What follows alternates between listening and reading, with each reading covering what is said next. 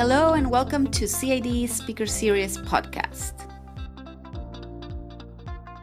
This week, CID Student Ambassador Emily Ausubel interviews Todd Moss, Senior Fellow at the Center for Global Development and former Deputy Assistant Secretary of State for African Affairs. Todd talks about the future of U.S. development policy under the Trump administration, about the government's new priorities, and how they can impact global development programs.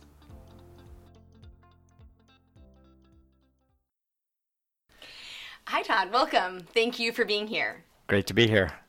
So your talk today at the Center for International Development was titled, Does U.S. Development Policy Have a Future Under Trump? A big question. To start off our conversation, could you please tell us a bit about your experience working in international development, both within the U.S. government and outside of it? Sure. I mean, I was I got my start in development just the way I think a lot of Americans do. I did a study abroad in Zimbabwe. That was almost 28 years ago, and I've basically been hooked on working on development issues, particularly in Africa, ever since.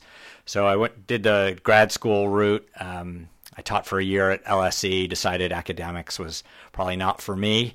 Went to the World Bank briefly, and then moved to a new think tank that was starting up in the early 2000s called the Center for Global Development, which is where I am now. And then I had the great fortune in 2007 to take leave from the center and work in the State Department at a senior level in the Africa Bureau. So I've gotten a chance to look at the research side, to look at the World Bank MDB side, and to look at the U.S. government side. And I think that definitely shapes the way I think about how development issues impact the United States and the kinds of things that we can do to encourage economic opportunity and prosperity around the world. So I know in addition to your professional work in international development, you have also been writing novels, international political thrillers. Right. Your first one, The Golden Hour. Can you talk a bit about those books and what are you trying to achieve through those books? Yeah. So, I never planned to, I hadn't dreamed of writing a novel, but when I left government at the end of the Bush administration, it was a wonderful experience, but the thing I left feeling the most was frustration with the way that the U.S. government works. And so I started writing an outline for a book about all the challenges the United States faces around the world and how dysfunctional our foreign policy architecture is. And I just decided that I didn't want to spend years writing about problems. I wanted to do something a little more fun. So I decided to take that theme and write a novel. Partly as a way to just get it off my chest, but I also wanted to take some of my experiences and take a regular person. People might read thrillers on the airplane or at the beach because they're fun. That's what I do for fun. But I wanted to use that a little bit to take people inside the inside a U.S. embassy during a crisis or inside the Situation Room at the White House and hear how our officials fight a little bit. And I also wanted to write, for the first book, the Golden Hour, I wanted to write a story set in Africa that was, they didn't treat Africa as exotic. It treated it as like any other region, but an important region. And so the first book was set in Mali. I've really had fun doing the novels as well. I've done 4 now. And it's a way to reach a new audience. People that are not going to read a textbook about U.S. foreign policy will read a thriller, and maybe they learn a little bit about how the government works or a little bit about the history of Cuba or Nigeria or Zimbabwe, which is where the other books take place, then I've achieved something. That's great. So clearly you've been thinking both through your career, but also kind of through thinking through these books about the direction that you would like to see U.S. development assistance and broader foreign policy going. Before Trump came into office, what were some of the primary areas that you saw for increased U.S. involvement in international development or changes that you hoped to see in the way that we were investing in other countries? And how has that changed now that Trump is in office? Right.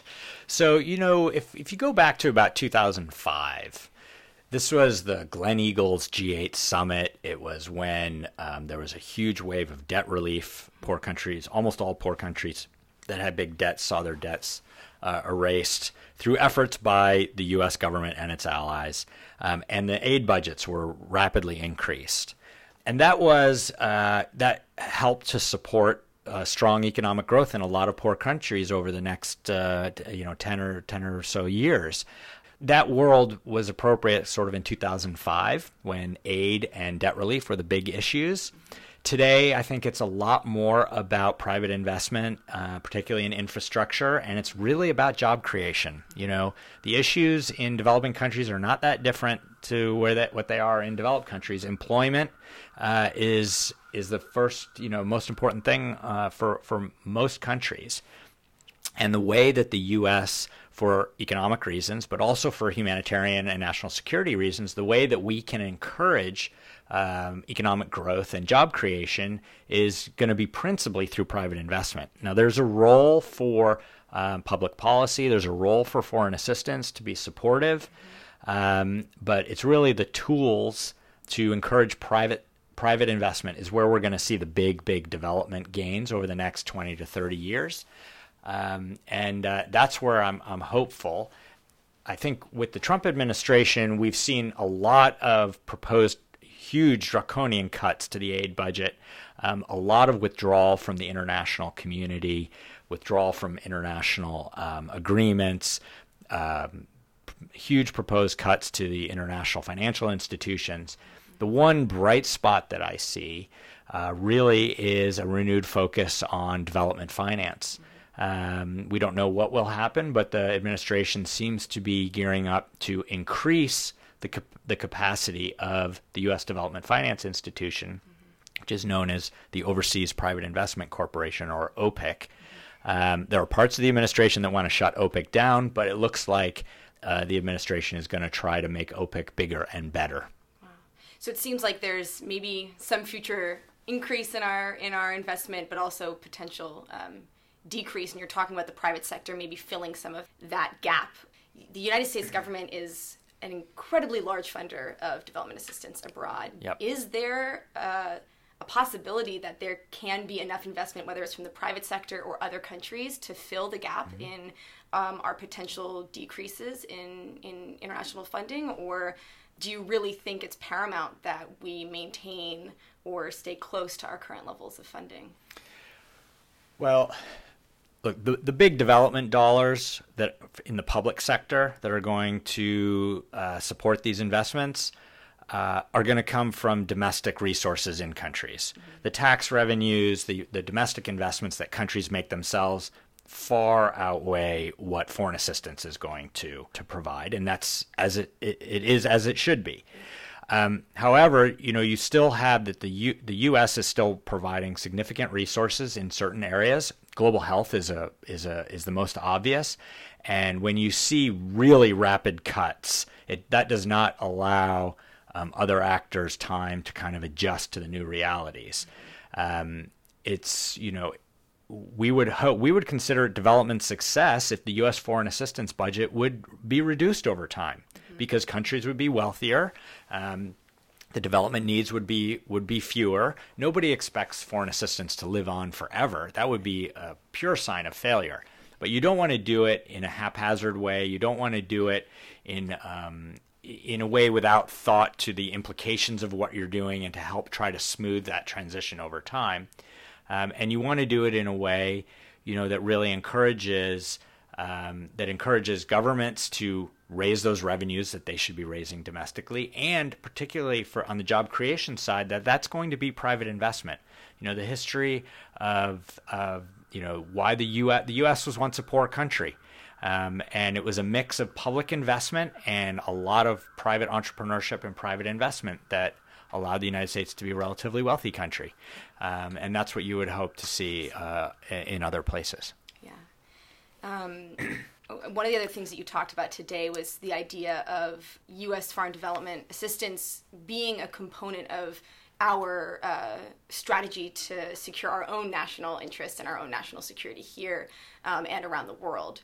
And, today there is just such an influx of conflict and humanitarian disaster and real regime instability, government instability all around the world.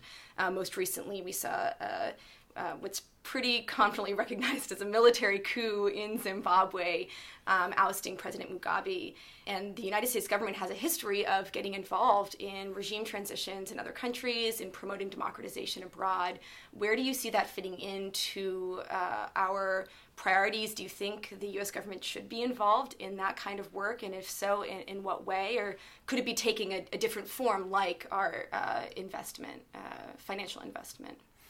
Yeah, so I would hope that the United States, which has a long-standing relationship with Zimbabwe, would get involved. I think that despite some of the rhetoric we're hearing from the administration, that Americans still stand for democracy and human rights, and that we would expect our government to promote those things where we can. And actually, Zimbabwe is an interesting case because Zimbabwe is a country where the United States doesn't have any major economic interests, and we don't have any very strong national security interests. Zimbabwe is not a counterterrorism partner of ours. So it is one of those cases where we absolutely should stand on our values because there's no trade-off there. And it's a place where the Zimbabwean people are looking to the United States for support at this time, particularly civil society. Where they feel that they have been largely abandoned by the region and by the international community because Robert Mugabe was in power for 37 years and the international system largely circled the wagons to protect him. Now that he's gone, there's a window of opportunity to try to support a better outcome. The early signs are actually not very good. The people that are now in power are people that have been around Mugabe for longer than he was in power. Some of them go back to the pre-independence period. And just recently, the new cabinet was announced, and it's all the old people, and it's very heavily stocked with military generals. And so it looks to me more like a military junta than it does a democratic civilian administration. So yes, the United States has a role to play in trying to encourage a better outcome. And we have one point of leverage with the Zimbabweans right now, which is Zimbabwe owes the international community around $10 billion, including almost $2 billion in arrears to the World Bank and the African Development Bank, of which the United States government is a major shareholder. They need to clear those arrears before they can get any new loans. And that means that the decision will inevitably come through Washington. Now, Washington could choose not to do anything and just let Zimbabwe go with no conditions. But I'm hopeful that the few Africa watchers that we have in Washington in positions will hold firm on that. Wow, it'll be interesting to see what happens with that. Absolutely. So finally, some listeners may be interested in working in international development, and especially in the intersection between the private and the public sector and business and government. Mm-hmm. What advice do you have for people interested in this type of work? Are there specific courses or skills that you would recommend students or other professionals seek out to best prepare them for this kind of a career? Yeah, so despite the kind of grim picture I've just painted, international development is a wonderful career, very rewarding, and actually I think is going to continue to be a growth industry. This is a little bit of a little bit of a blip on the long trajectory. We cannot avoid international development policy forever. And frankly, we need a lot of fresh blood in the field, and that's going to come from the next generation of development experts. The advice I would give is to really try to get some very practical skills that apply across different countries.